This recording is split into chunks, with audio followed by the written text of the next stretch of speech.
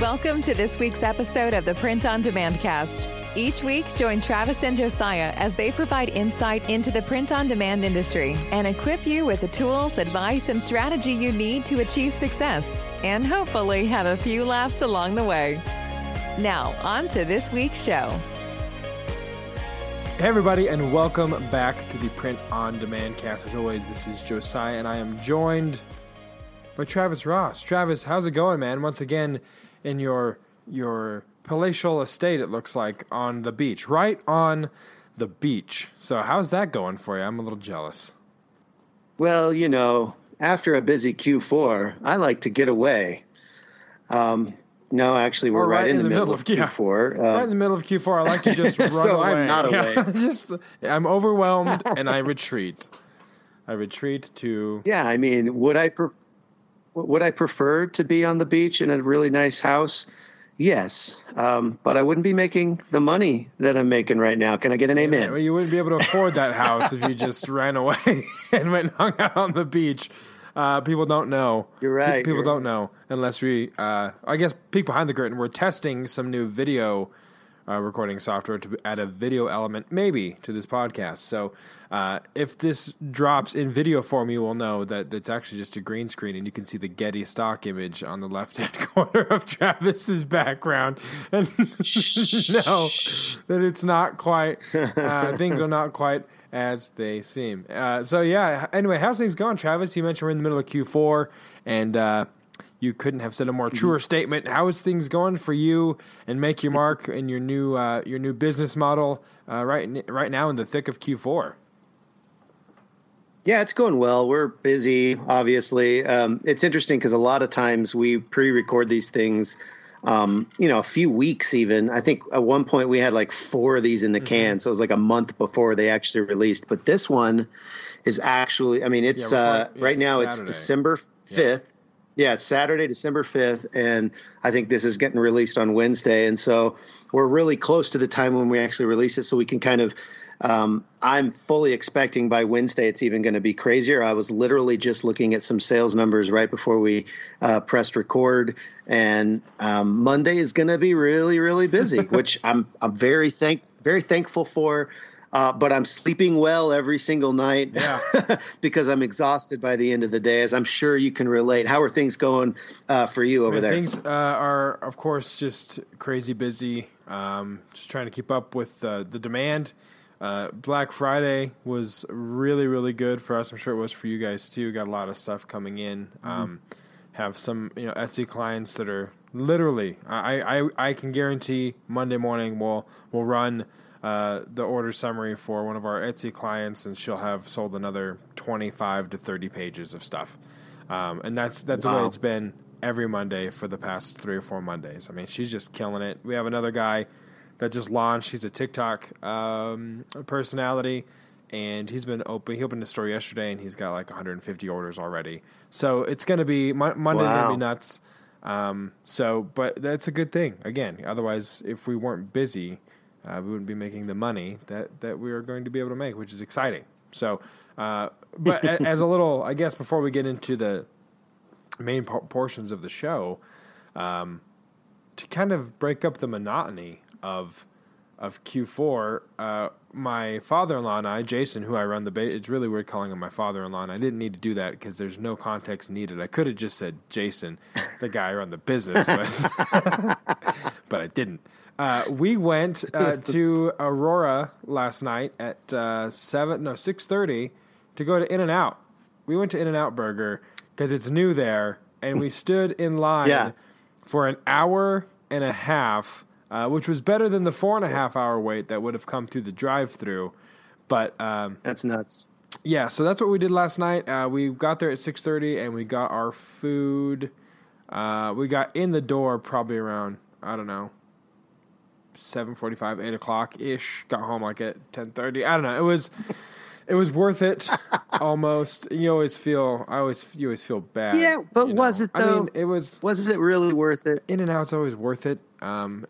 Because it's really weird. We had this discussion last night. Like, how do you explain that there's not really anything super extraordinary about In-N-Out, but there's something extraordinary about In-N-Out? Like, how do you communicate that. It's a paradox. It's a paradox. And to those people that say Whataburger is better, you're wrong. It's okay to be wrong. You can be wrong.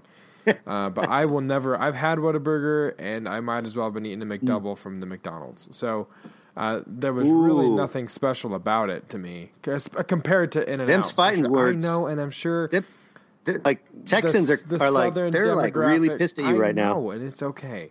The southern demographic of our listeners is going to be a little outraged, but it's a risk I'm willing to take because In-N-Out is better. And you can voice your displeasure. Find us on social media, printondemandcast.com. Email us, let us know what is better and why it's better. I just don't think. I mean, I agree. I like In-N-Out. In-N-Out is good, but I just don't think it's an hour and a half good. Well, or 2 hours. What else do we? I mean, what else do you do on a Friday night? Well, there's nothing to do. Everything's locked down. People are not allowed to do anything with their lives anymore. That is true. So go stand outside in the cold in Colorado. In Colorado, where they want you to have Christmas too. By the way, outside in Colorado, and just be cold because everything else is shut down. So, but yeah, it was a good time. Will I do it again anytime soon? No, probably not. Yeah, let's just we should go, but let's like wait a few months to when we can like just roll up, get out of our car, walk in, order, and be done in 30 minutes. Can we do that? Yeah, I'm good with that. I mean, the next time I'll go, I have some family that are probably going to come down for New Year's Eve who've never had In-N-Out Burger, and so we might make the trek. And hopefully by that time, it's still not quite as long of a wait. But I'm guessing that'll be the next time I do that again. But yeah, I'm all about doing it the normal way of just going to the drive-thru and getting your food and going home.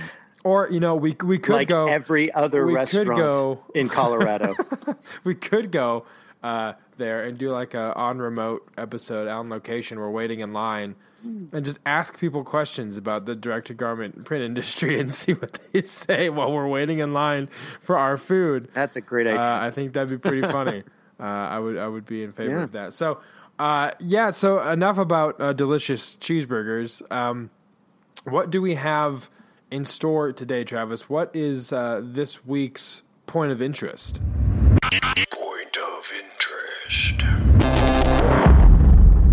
Well, this week's point of interest is a little different than weeks past because before we had a long conversation before we actually pushed record, and we were just kind of swapping stories about what's going on in our businesses. And one of the things that was kind of a theme, at least at first, was just what we're going to call apparel rants. Because getting apparel right now in this country, because of COVID, because of Q4, it's the availability is shockingly difficult right now. And so, so we were just swapping stories and talking about how COVID really has knocked out a lot of the supply for what we're doing. And I'm actually curious. I mean, we're going to swap some stories here, but I'm also curious about it from our listeners if they're seeing this, even if they're like just doing drop shipping.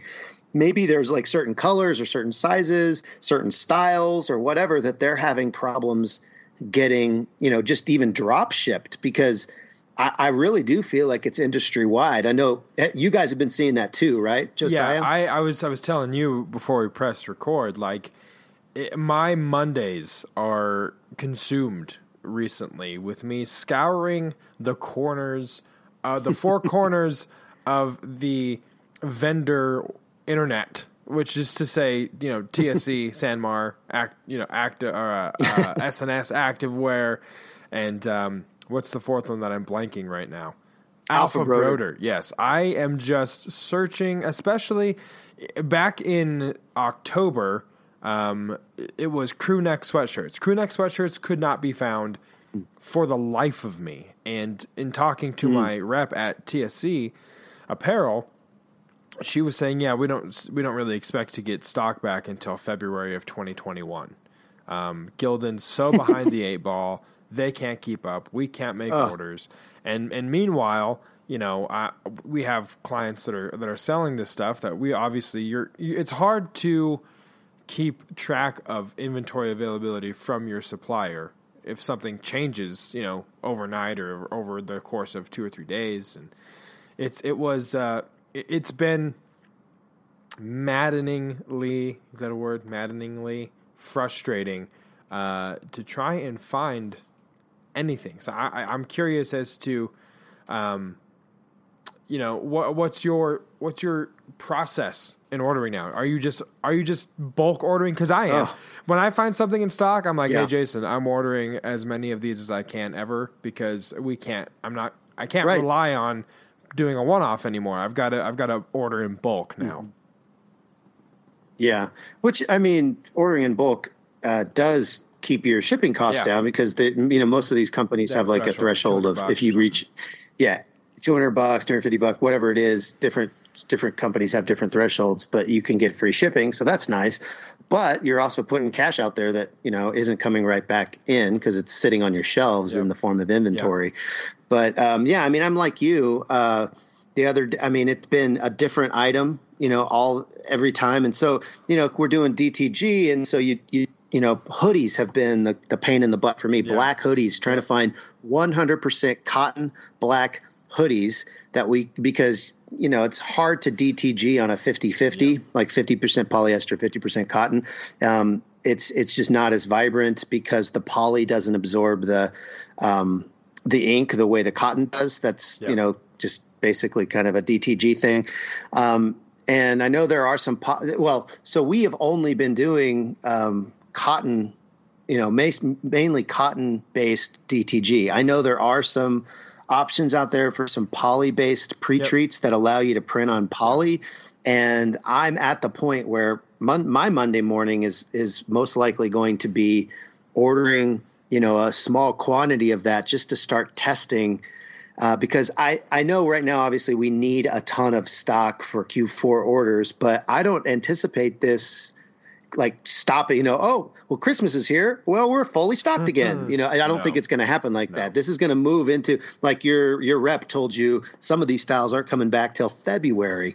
So we're going to be dealing with this. So if I can also DTG some 50-50 blends and have some options there, because I've done my testing, I'm going to bite the bullet and even test right now in the middle of Q4, just so I can basically have more options to order different products, because man, it's just not there. I couldn't find a 3XL black hoodie that was 100% cotton to save my life the other day. Honestly, the plus sizes, especially anything above XL lately for me, not just in hoodies, but including hoodies, crew necks, t-shirts, whatever. When I had someone reach out to me recently and say that they wanted to do a custom order of 5XL shirts, and I was like, listen, I'd love to help you. I'm going to have to put a line into my rep to see if she can tell me what 5X shirts are available, because I don't know the brands I know of. They just don't exist. Soft styles don't go up that high. You're going to have to go to a Gilbert 5,000, 2,000, whatever. And they're very particular about wanting a soft style shirt. And I was like, well, it's going to be a needle in a haystack scenario. So I'm just going to see what I can find. But it's insane. Yeah. Plus sizes, all of it are just crazy.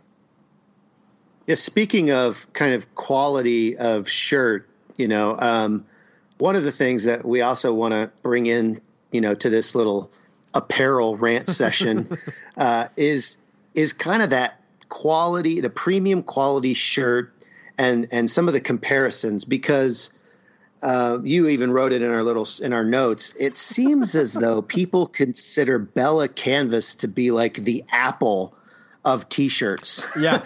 It's like they're the premium and they're the cool hip style that everybody wants, particularly on Etsy. Yep. It's like if you're not selling a Bella Canvas on Etsy, you are not in the cool kids club. Have you felt that? I mean, you guys fulfill for people that do Etsy shops and things like that. Are you seeing that Yeah, trend? It's wild, because and we were telling you, but this was actually, we had an idea for like a bonus video content, something. But if you take Next Level and a Bell on Canvas and you rip the tearaway tags off of them and you hand them to these Etsy clients and say, find the Bell on Canvas, they're not going to be able to tell. Because they're the same shirt. It's like, that's why I call it the Apple of shirts. You're paying a lot for the brand name, but the quality is just as good as, the Android version, which would be next level. American Apparel. Bella Canvas soft style, or not Bella Canvas, sorry, Gildan soft style is just as good, just as comparable. In some cases, for me personally, I like the way the Gildans fit better, the soft styles, than I do the Bella Canvas. Bella Canvas always seems a little snug, which it's a preference thing. Yeah. But yes, people are, always wanting, Bella Canvas is the brand, and trying to talk them off that ledge is a process to let them know, like, hey, look at the data here. Like it's the same material composition. It's the same manufacturing process. It's literally just, which is kudos to Bella and Canvas for being able to get the corner on that and make the perception be that they are the highest quality shirt that you can get. The premium. Yeah. Kudos to them. But yeah, it's funny having those conversations with people. Yeah. And it also makes it very, very difficult when we're in like this global supply chain issue. Bella is having just as many hard, problems getting their stock out there than all the other companies. And so what I recommend to print on demand, my print on demand customers and people that I know in print on demand, don't put on your listing that you send Bella Canvas. Don't put on your listing that that you send Next Level. Don't pigeonhole yourself that way. Yeah. Yeah. Don't pigeonhole yourself, because what if you can't get that style in that size or in that color? What do you do then?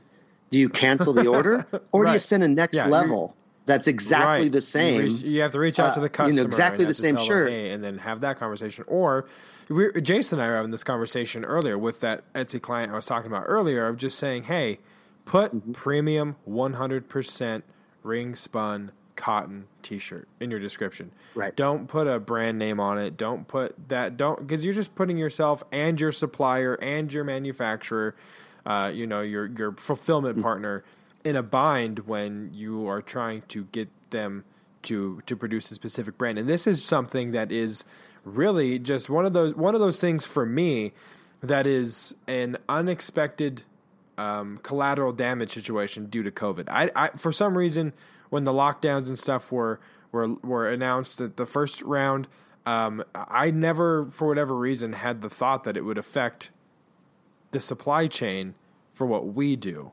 And so if you're out there and you're listening, and you're a fulfillment partner, or you have a fulfillment partner, or you're a customer that's shopping, please extend grace to the people that are doing this process, because I know myself, and as are you, Travis, we're breaking our backs trying to figure out suitable replacements for these things that just aren't being able to be found at the moment. Right. It's taking so much more time to order than it was even, a month ago, especially like pre-COVID or early COVID. It was so much easier. Like here last year to this year, there weren't stock issues. I know you guys get your stuff from TSC, which is they do have a facility here in Denver. We get a lot of stuff from TSC too. Right. And that was pretty much your only supplier for apparel, at least as far as I understand, because they had everything. You didn't need to go to Sanmar or Alpha Broder or SNS Activewear or any of the other guys. And because they're so close. Like we've had that discussion. Like we can order something by 5:00 on a Tuesday and get it the next day. Yeah, they ship fast. Yeah, it's awesome. And so now we have to manage expectations a little bit, which is sometimes a hard conversation to have with people. Like, listen, I know we said 5 to 10, but we're going to have to push it out to 10 to 14 or whatever, just because, like, even now from TSC, I'll order stuff. I order stuff from Oregon and California a week and a half ago that showed up on my door yesterday. Yep. Like, the lead times are shot to hell. Like, I know. It's not just a 3-day, 4-day turnaround like it used to be. Now it's like a hurry up and wait scenario. So now I'm again managing expectations, and it's super, super hard to do when none of this is in our sphere of control. It's like there's nothing we can do about it. Right. Yeah, it's the same thing for us. I put it in order on Tuesday morning from Alpha Broder. And normally the stuff, it ships same day or the next day, and then it takes a couple of days, depending on which warehouse it's coming from. Right. But I checked yesterday afternoon, and those orders were still in picking.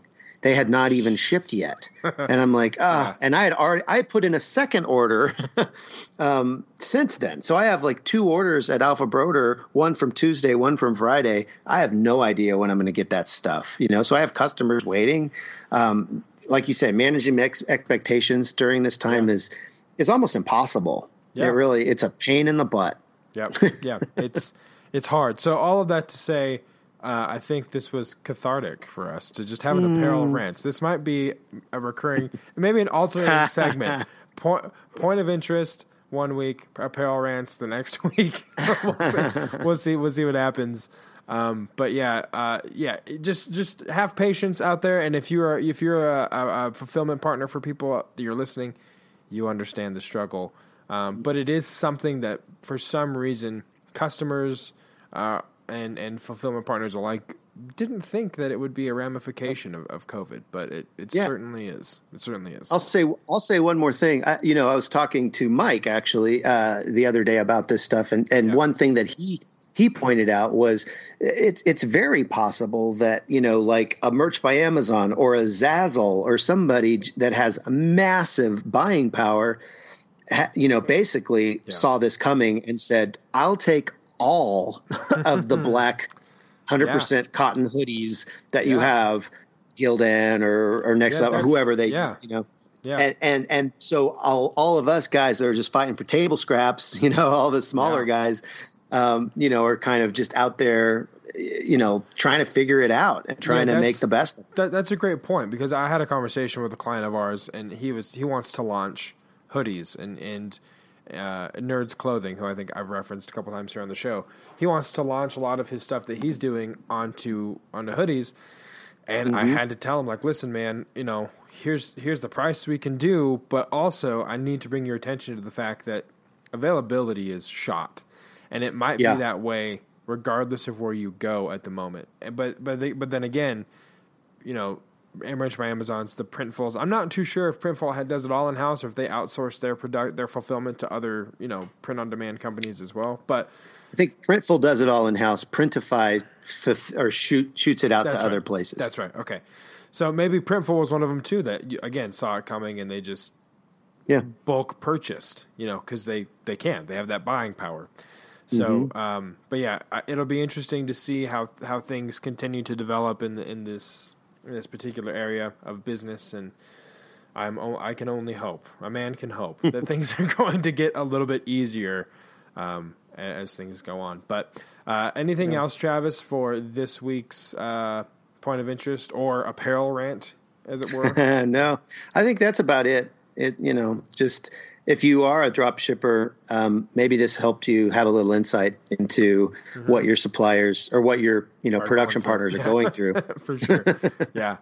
All right. Well, with that, we will transition out in the best way we know how, and that is with a bumper, a sound cue for this week's main event.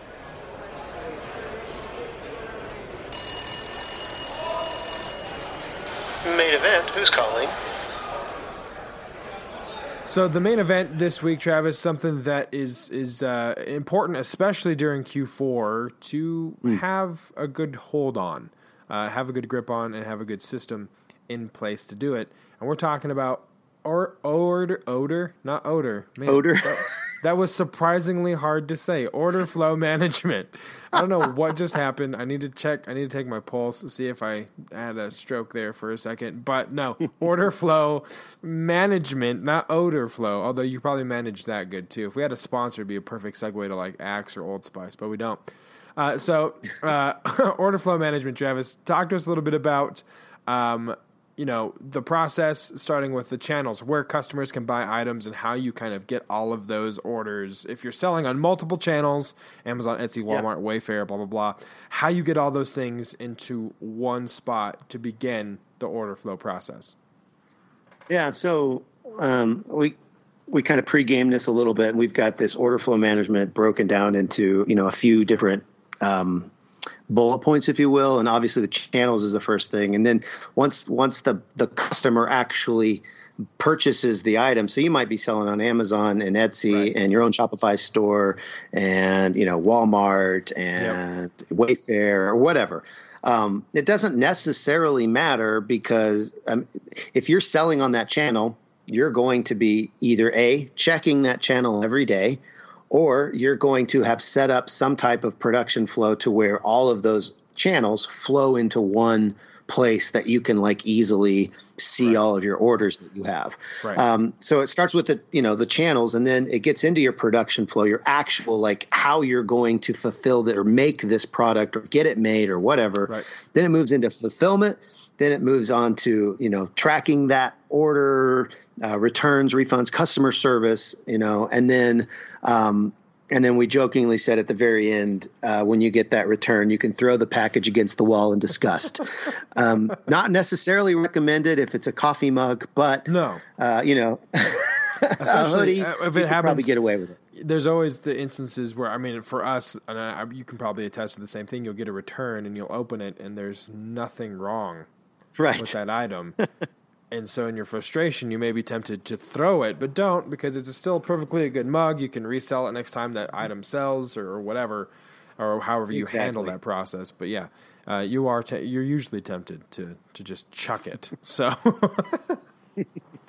so once you've got your channels, you got your sale, it moves into that production flow, that first phase of the order flow.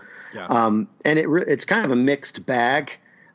Depending on your business model, how this portion of the order flow happens, because if you're drop shipping, obviously it looks different than if you're in-house, Sure.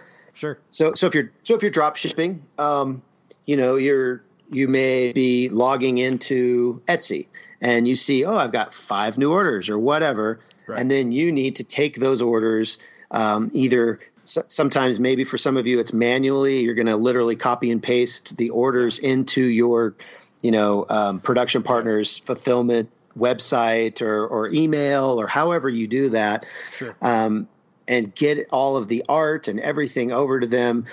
You might have a somewhat automated system to where, so for example, if it's a custom thing, maybe you have to print that art, not print it. You have to create that art. So it's like, you need to put the name on there or the date on there or whatever, and then upload that or attach that somehow to the order. Yeah.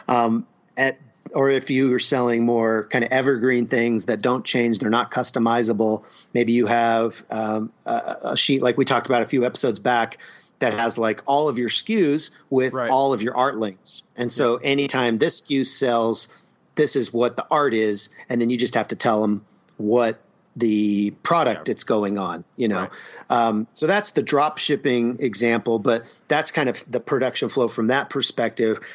For in-house production, it can be a little different. Josiah, how do you guys handle the in-house production? Yeah. So typically what we'll do is, and we'll talk about ShipStation shortly, kind of jumping ahead there, but we have all the orders kind of poured into a system, ShipStation. Then we take the order summaries and we print them out and we give them to our production team. And what we'll do is they'll go ahead and pick all of the inventory for that set of order sheets or order summaries. Mm-hmm. So, starting from the last page, stack all the inventory that you're going to need and then get going. And the art is saved. We have client folders, so they know if it's an Amazon, it's an AMZ, and then it's the design name. If it's farm to table creations, it's FTTC, then the design name. So they know how to search it when it comes through. And then once that's all done, we move it in. We, of course, create a batch in ShipStation, put the number on there. So when everything's produced, we'll go back, print the labels out, attach them, and then the shipping department will go ahead and just start packaging and shipping everything. That's from a Deco Network perspective, like we talked about Deco Network a few weeks back.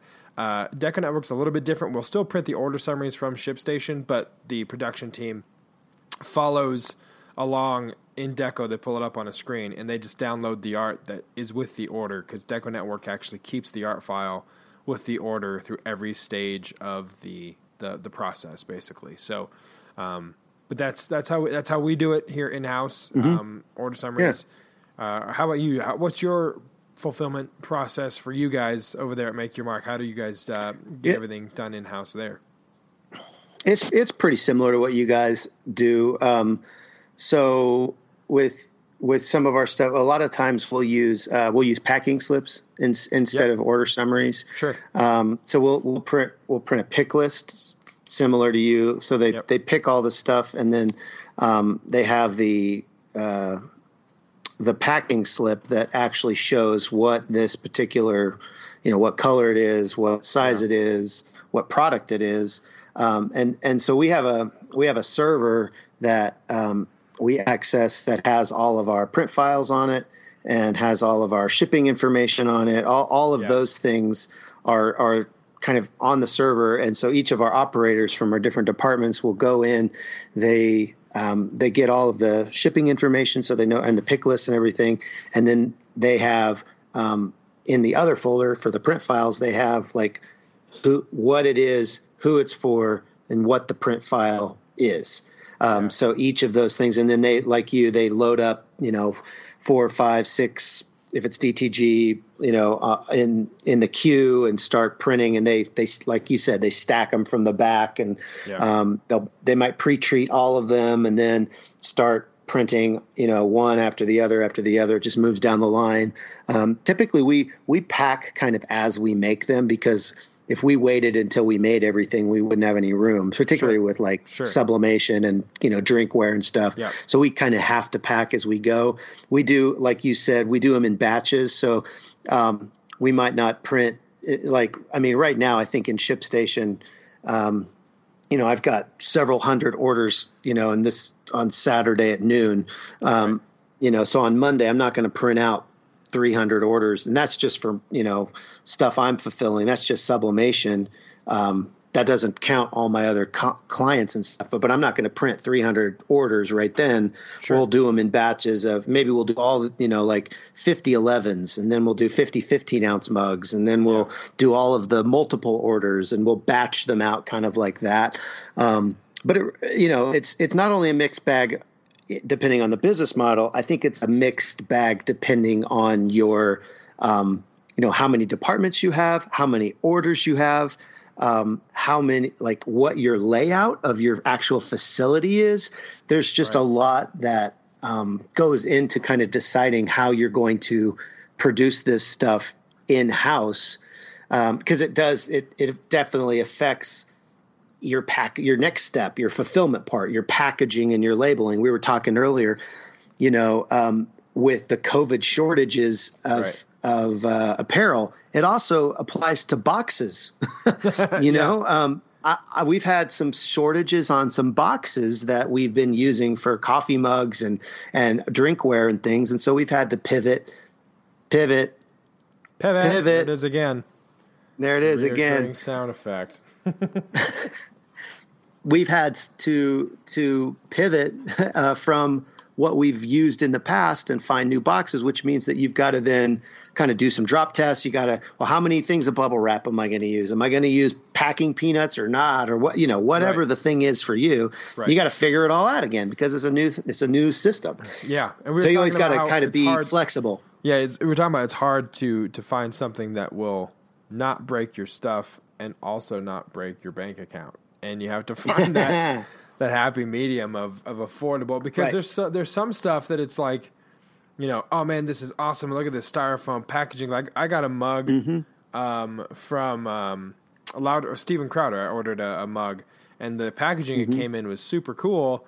And I was like, man, this is awesome. We should look at it. And then it's like, well, that's actually kind of expensive, and I'm not sure why they're doing it that way. Like, that's really pricey. It's safe, but it's also very expensive. So there is that happy medium. You and I think you still use Todd, right, for your box from making New Way needs. Packaging. New Way Packaging. He's awesome. We have our manufacturer, and so it's a good relationship to have, and it's again something you don't necessarily always think about. Right. Yeah, because that does obviously roll into the fulfillment portion of the order flow management. Right. What kind of packaging are you going to use? But you still got to get this, because you got to get this product to the end customer. Sure. And so there's a few things that you can use. We mentioned ShipStation earlier, and we'll talk more about that, because there's a whole lot of cool things we want to share about that. Yeah. But if you're just using if you're drop shipping, you don't necessarily need ShipStation because you can use the marketplace fulfillment. So if you're on Amazon, there's Amazon Buy Shipping. If you're on Etsy, there's Etsy Shipping. If you're on Shopify, there's Shopify Shipping. Yeah, there's all of these marketplace, kind of integrated into the marketplace. So if you want to every day go, open up 5 channels, and use that particular marketplace shipping, you can do that. You could also use a company called Pirate Ship, which not a lot of people have heard about. But I just heard about them today because you brought them to my attention. But yeah, I have some friends that use that because they're not doing a lot of orders. They don't necessarily need ShipStation. Pirate Ship is free. It's the other one is Stamps.com, and I think from what I can gather, I've not used Pirate Ship, but from what I can gather, it's a direct competitor to Stamps.com. Yeah. But I could be wrong there. But from what I understand, they're really great. They've got good rates, and it's really an easy interface to navigate. Yeah. But you could also use those if you didn't want to use the marketplace fulfillment. But then for a monthly fee, you can kind of move up the chain and use ShipStation, which does tie to your Stamps.com account. Right. And so basically when you buy shipping in ShipStation, it just debits, it basically buys it in Stamps.com in the back end. Yep. And it's something that if you're selling, you're not drop shipping, maybe, and you're still selling on the Etsy's and the Walmarts and the Shopify's, and you have a lot of different platforms. ShipStation just brings those all together in one place as opposed to going to Shopify using their Buy Shipping and Amazon's Buy Shipping and Walmart's Buy Shipping. You just kind of consolidates all of that into one spot and makes it really easy to see what sold, where it sold, and you can just put it all and print out the pick list or the packing slips or what have you, and it's all in one place at one time. Tell us a little bit, Travis, because you were telling me before we recorded, because in my situation, I have a couple clients that are doing Shopify stores. I think I have 3 or 4 clients that are doing Shopify stores. And at the moment, I'm doing the painstaking process of logging into the back end of each of them and grabbing the stuff that we're supposed to fulfill, which is doable, but it's not efficient. So it's one of those work smarter, not harder. Yeah, it's one of those work smarter, not harder things that we're talking about here. But you can set a lot of rules in ShipStation from different platforms, from different stores to say, hey, don't import this, only import this if it matches these criteria. So tell us a little bit about those rules that ShipStation has to offer, because it's very interesting to see kind of the minutia that you can get down into when you're on ShipStation. Yeah. So, I mean, first of all, ShipStation is like you just said, it's an incredibly robust tool. It's very, very beneficial, I think, to somebody who's doing their own production. And it's tiered in such a way that it's not super expensive if you're not shipping a lot of things, and you still get pretty much all of the functionality that you would get with, a higher tiered account, or, you're paying more monthly or whatever. But like you alluded to, so what it does, it takes all of these different channels that you're selling from and brings them into one place. And so on the left side of ShipStation, you've got your on your orders section, you've got all of your different channels, and it lists them right there. And so if you're doing all of your own, you might see Etsy, you might see Amazon, you might see Walmart, you might see Shopify. If you have a couple Shopify stores, you might have Shopify 1, Shopify 2, whatever. But if you have, like you guys are doing, clients that have Shopify stores, you can also tie them in there, which is super, super cool. And you can use these automation rules, which is amazing when what the problem that we're trying to solve with these automation rules is like, well, hey, I want you to fulfill all of my T-shirts, but I make this little thing that I sell and I make it myself. I don't want you to fulfill that because I make that. Can you just fulfill my T-shirts? Well, of course I can. Right. And then through automation rules, you can go in there,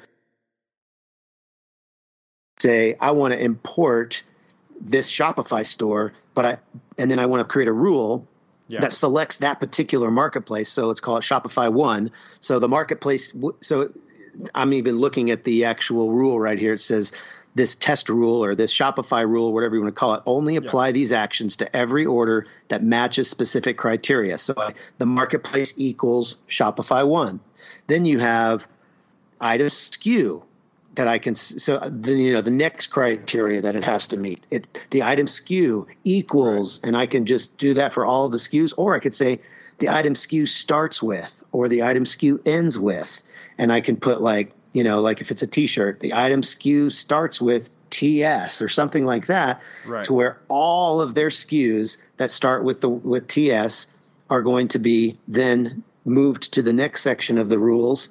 Right. And so you can say, as orders are imported, apply the following criteria. And one of the things you can do is you can say, don't import it. Do not import the order if it doesn't start with whatever or whatever. So it's very robust. And that's just like one part of ShipStation that I think is really cool. But in your case, it's going to come in super handy because you've got all of these clients that have their own Shopify stores. You can import them all. Right. And actually, I was looking. I'm looking here as well, and at the create a rule section, and it looks like you can do the only apply these actions to orders that match specific criteria. You add the criteria. There's actually a store that you can pick, and then you can pick like you said, a specific store. So now I can open up in my list, all of these stores that we fulfill for. I can apply which store I want it to adhere to or not. So which is something that I wasn't aware of. I just use ShipStation to process orders and print out the order summaries, and do all of that stuff. But not necessarily have I ever figured into drilling it down so finely that makes my life easier. But hey, that's what technology is supposed to be. Yeah, and as we kind of move down the chain of fulfillment or move up the chain, I don't know. Whichever that means.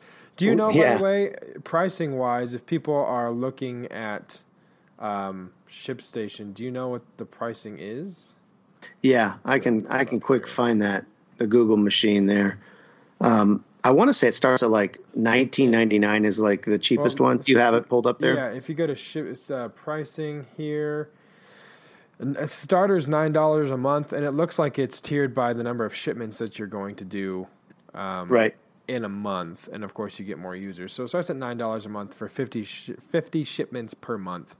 And you can add, your own logo to labels and packing slips, so on and so forth.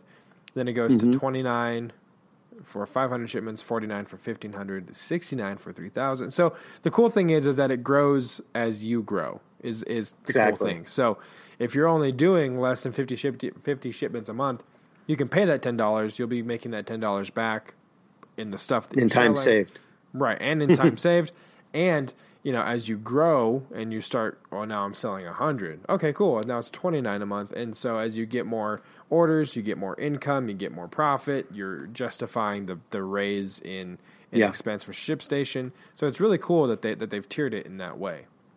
Yeah, and then the other thing I'll say about that way of growth is, I always say, you want to build now for where you want to be. Sure. And so if you get in on the $10 a month plan and you only have 50 orders that you're sending out a month, first of all, don't despise small beginnings. That's awesome.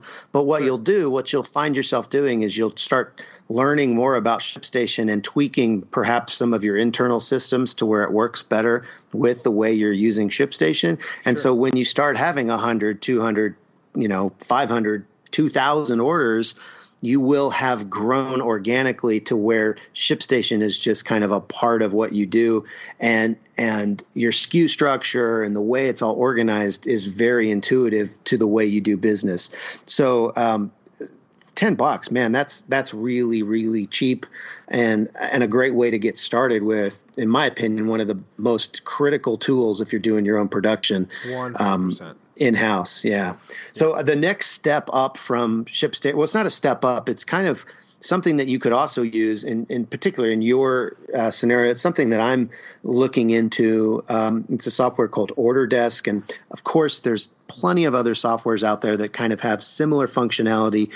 I've been on the other side of OrderDesk where I've been a customer of when I was doing drop shipping. Right. The company that I was using used OrderDesk, and it was incredibly beneficial to me because what OrderDesk. So the problem that you're trying to solve with OrderDesk is that if you're doing what you're doing with multiple clients and you're bringing them all into your ship station, they don't have any visibility necessarily into what they're shipping and what the tracking is, unless they send you an email and say, hey, when did this ship? How does that, or, I mean, it can go back to their, it will eventually make its way back to their channel and they can look it up there. But in that middle time, there's really no visibility into what's going on with their products. With OrderDesk, you give your clients basically a portal that they can look at their own orders. They can get information. The other thing is they can attach artwork to their orders. So let's say you have a customer that does a ton of custom stuff on Etsy. Right. Well, every morning them or their VA can log in and upload the custom artwork to each order. And so then it'll tag it. You can tell it when this particular person does something from OrderDesk, or this SKU or whatever comes over into my ship station, tag it like this. And then you can see, oh, this has a black tag. That means I go to OrderDesk for the artwork. There it is. There's a lot of benefits to OrderDesk beyond that, that I don't know out of the business side, because I was like a client that was using it, but it was very, very handy. And I was able to, at one point I had uploaded a spreadsheet that basically mapped all of my SKUs to my art files. So whenever I would sell something, I didn't have to touch it at all. The art link would attach itself to the order in OrderDesk. Then it would push it over to my drop shipper's ship station or whatever platform they used for internal fulfillment. And the operator who was making my product had the art file right there attached to it. I never touched it. It was really, really cool. Yeah. So that's kind of the next step up, I think, in a fulfillment company's, or at least in my fulfillment company's dream. Yeah, for sure. Let me ask you, is this something, because I've looked into this, obviously, because I know with our situation, I'm trying to find something that is suitable to help with what we're doing. But let me ask you, what is this something that you add or that you use in conjunction with a Shopify, or sorry, a ShipStation, or can you process all the orders from OrderDesk itself? You have to have both. So OrderDesk basically allows me to give my client a portal. They can connect all the platforms that they're selling on, and then they push it to my ShipStation, or whatever they say is to be pushed is pushed. Is that am I understanding that correctly? So it's not an either or, it's a both and type scenario. Yeah. So OrderDesk doesn't have any internal shipping. It doesn't tie to stamps.com, or it doesn't have any buy shipping ability. Okay. But the benefit that you get, the benefit I think that you get is, let's say you have 10 clients and all of them have 5 different channels that they sell on. That's 50 channels or 50 stores that you have pushed into your ShipStation. If you use OrderDesk, that's only 10 channels, because does that make sense? Because you would tie them to OrderDesk to all filter into OrderDesk in that particular customer's store or OrderDesk account, and then you would port OrderDesk into your ShipStation, so you would have one place to get all of their stuff instead of 5 different stores inside of your ShipStation. Okay. So it keeps your clients organized as well. Yeah, and so from the OrderDesk portion, they push any orders to the because from what I understand, OrderDesk is like an umbrella. We would be the umbrella, and then under the umbrella is all these different clients that we're offering or giving access to what they're able to see, or orders to import. When they send it to us, it would just then automatically show up on our ShipStation. So that and the benefit of it, aside from because like you said, I guess you could technically go in and add all 5 platforms and add specific rules for all 5 platforms. But again, it's labor intensive. But the benefit that you're seeing, that you're saying for OrderDesk, is that now my client has visibility to see the tracking, when it's shipped, all that stuff. They don't have to ask me. Yeah. And then the other thing is that you don't have to necessarily set rules for all of those different stores. You just set the rules for that one OrderDesk, because most people are selling. They're selling this T-shirt with the same SKU on Amazon and the same SKU on Etsy. It's the same thing. So if it comes into their fulfillment partner, or we don't care what the SKU is, which place they sold it. It's just going to be, I mean, it's the same shirt or the same mug or the same picture or whatever it is. We're just printing it. We don't necessarily care which fulfillment channel they actually sold the product on. Yeah. Okay. So yeah, I mean, it's something, again, I don't know a whole lot about it. Sure. I know it from the customer side, and it was very beneficial to me. And so it makes me excited as I bring on customers. I want to figure that out for them. So it's, so it makes sense for them, and so that they can benefit. And it just I think it makes onboarding a little easier, because it's going to be the exact same thing, the same process for every single person we onboard, right. To have their own order desk and yeah. So we'll see how it goes, and we'll see, maybe we can do an update after we, kind of delve into this a little further and understand it a little more. Yeah, of course, there's going to be limitations.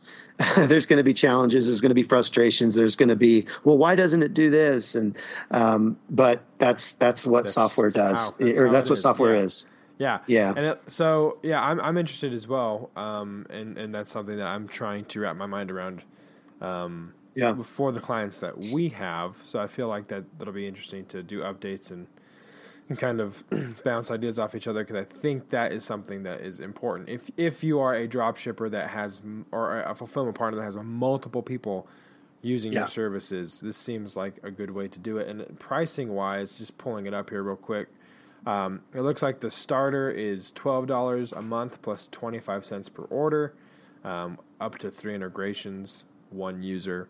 And then it goes to $40 a month plus 5 cents an order, unlimited integrations, unlimited users, and then 100 months plus $100 a month is the plus version, plus 3 cents an order, unlimited integrations, unlimited pro stores. So I understand that to mean that they charge 3 cents or 5 cents per order on top of the monthly fee, basically. Yeah. So again, kind of a grow with you as you get bigger. It's a cool software. I'm excited to kind of delve into it and hopefully understand more about what it does. So back to the order management flow. That was a educational rabbit hole that we just went through. That was good. But it definitely is part of that, that order flow. And it's kind of what I wanted to talk about a little bit more, get a little bit more in depth about what ShipStation can do. And part of that order desk conversation is like where I plan to go. And so, it's good to get it out there into the universe. And, you guys can, like we were talking about last week with goals, you can kind of keep me accountable on how that goes. Yep. So the next step is kind of the, it's on the way to the customer. There's tracking that's involved. There's the inevitable customer service question. Where's my stuff?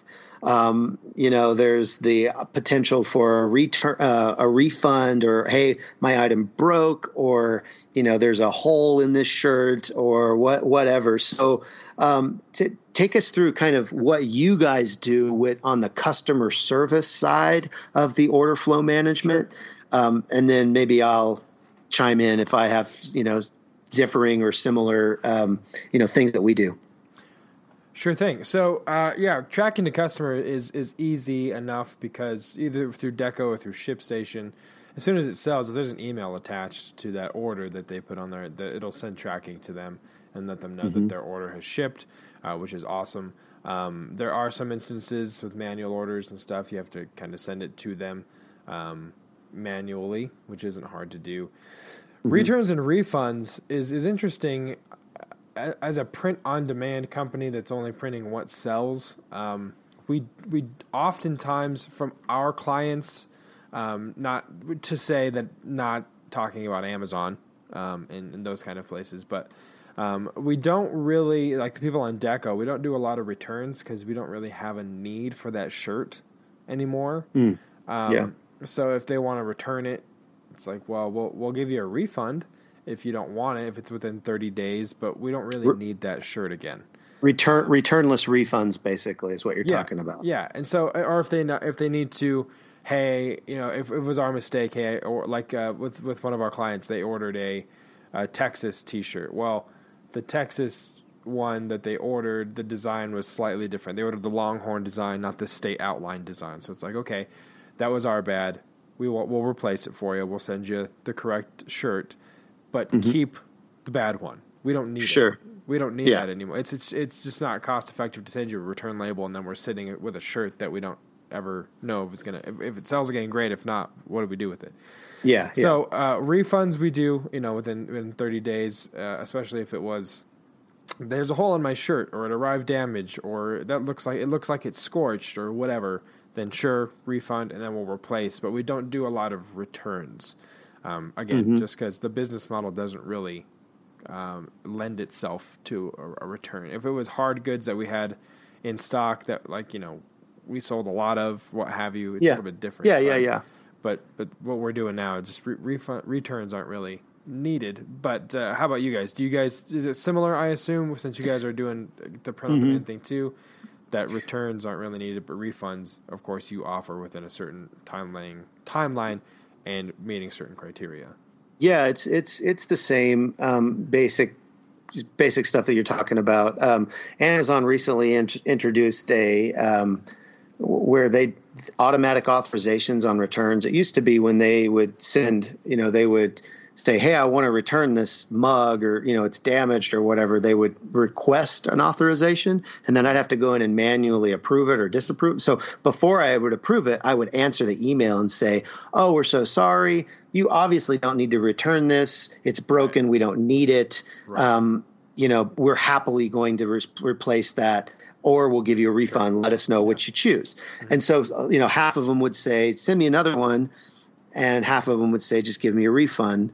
But that avoided us, having to pay for return shipping, similar to you. Now, I don't like the way Amazon does it now because if I don't see that automatic return authorization, I may get back a broken mug or a shirt that, I don't care about it. And I actually pay for that return shipping. I'm like, why do I want a broken mug? There's absolutely no reason. And then they're going to debit the refund.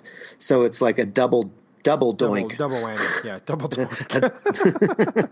It's a double whammy, So that's on Amazon. So most of the time I have certain templates that are for, hey, where is my item? It hasn't showed up, but, I go check the tracking and it's delivered. I have a template for that, hey, you need to check with your apartment manager if you have an apartment, ask if anyone else received it in the household, check with your postal service, talk to your delivery carrier. It's basically a template that I send and then I just wait to hear from them and see. Honestly, probably I would say on those, we're obviously seeing more porch pirates these days, but I would say probably 80% of the people that say, hey, where's my stuff?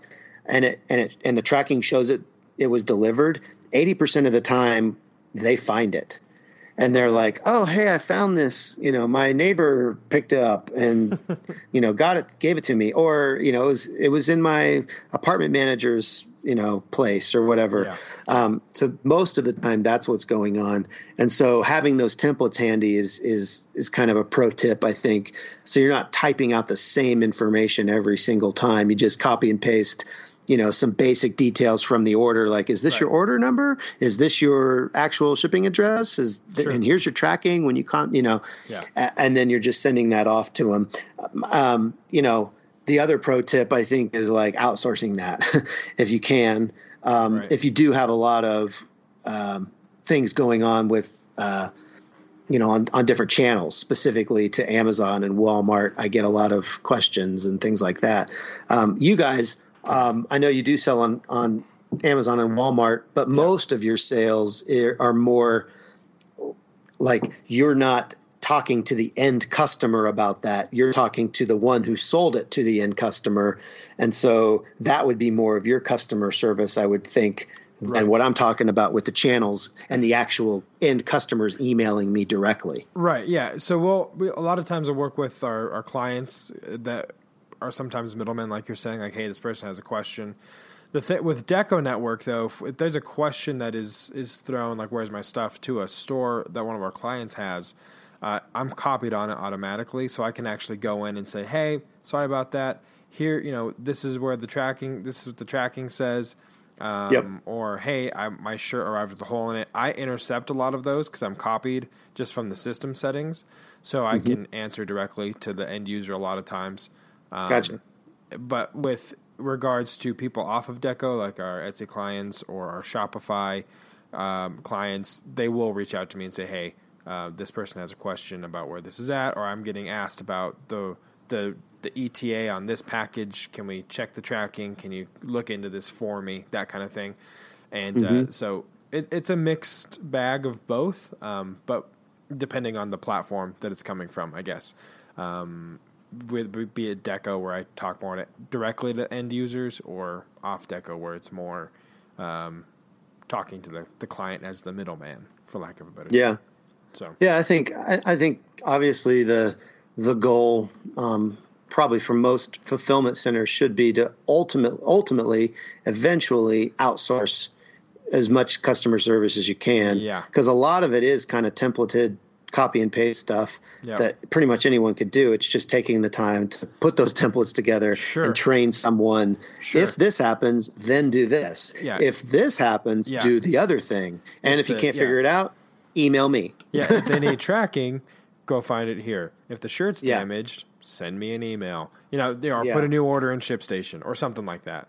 Exactly. To where it's just automated. So that's, again, it can be time intensive up front to make those templates, but it's a life and time saver on the back end, especially, during Q4 and you're moving a lot of volume, and an email comes in that you might miss because you're on the production floor or you're trying to get something done for a client or what have you. And there's so many fires to put out. The more people you can recruit to be on your firefighting team, the better. I think we should have an episode on virtual assistants. I was just going to say that. Like let's talk about VAs and kind of peel back the curtain, because a lot of people that I talk to, I say VAs and they don't know if it's like a venereal something, like is this a weird something. Club? Is it a venereal association? Because I don't want to be a part of it. What is it? So I think we should do one on VAs, why they're amazing, why it's good for them, why they love working for people like you and I and the people listening. So I think I think we just came up with our next podcast topic. I'm totally down. That sounds good. Well, Josiah, anything else on order flow management and kind of getting the order in and getting the product out and getting it to a happy customer at the end? Man, no, I think, this episode, I think has been more of a long form deep dive about this particular subject. I feel like we covered a lot of ground on it, which is good. Something that needed to kind of be, like you said, talked about in depth. But it's important just to get these things nailed down. There's always going to be hiccups. There's going to be stuff that doesn't work. It looks good on paper, practically implemented doesn't really work that well flow-wise, so you're going to have to be flexible. You're going to have to pivot. I think we should make that a shirt for our show, just pivot. I don't think it's copyrighted. I don't think you can do that. We'll have to ask Ken, have him on the show when we launch it. See what he says. But not a whole lot other than when you're throwing that package against the wall in disgust, just don't aim for anything expensive is all I'm saying. Don't hit a printer. Don't hit an employee. Just go for a blank wall that doesn't have glass next to it, basically. So, Travis, anything from you as we kind of tie this episode up? No, I think, like you said, don't hit anybody, because this time of year you can sure feel like wanting to. It turned into a workman's comp issue pretty quickly, I feel. So, all right. Well, with that, we are going to wrap this episode up. I think, just recording it, I think one of my favorite episodes that we've put out there so far. I'm interested to hear the feedback from you, the listener. So let us know, as always, what you think. And you can find the podcast wherever you get your podcasts, Google, Apple, Spotify. Go to printondemandcast.com to find the show. Email Travis or myself at info@printondemandcast.com. Let us know if there's something in your order flow that we didn't talk about, something that's changed your life that we need to know about to share with you guys. Let us know. If you hit someone on accident with that package, let us know that too. Tell us a story. Maybe we'll have it on the show. But as always, rate on iTunes, and please subscribe. Helps our analytics, helps us get into the right people's hands that need this information. So with that, for Josiah, for Travis, thank you guys so much for listening, and we'll see you next time right here on the Print on Demand Cast. See ya. Thanks for listening to this week's episode of the Print on Demand Cast. We hope you enjoyed the show. If you've got a question or a suggestion for the show, send Travis and Josiah an email at info@printondemandcast.com. Take a minute to rate and review the show on iTunes or wherever you get your podcast. And don't forget to subscribe now so you don't miss next week's episode. See you next week.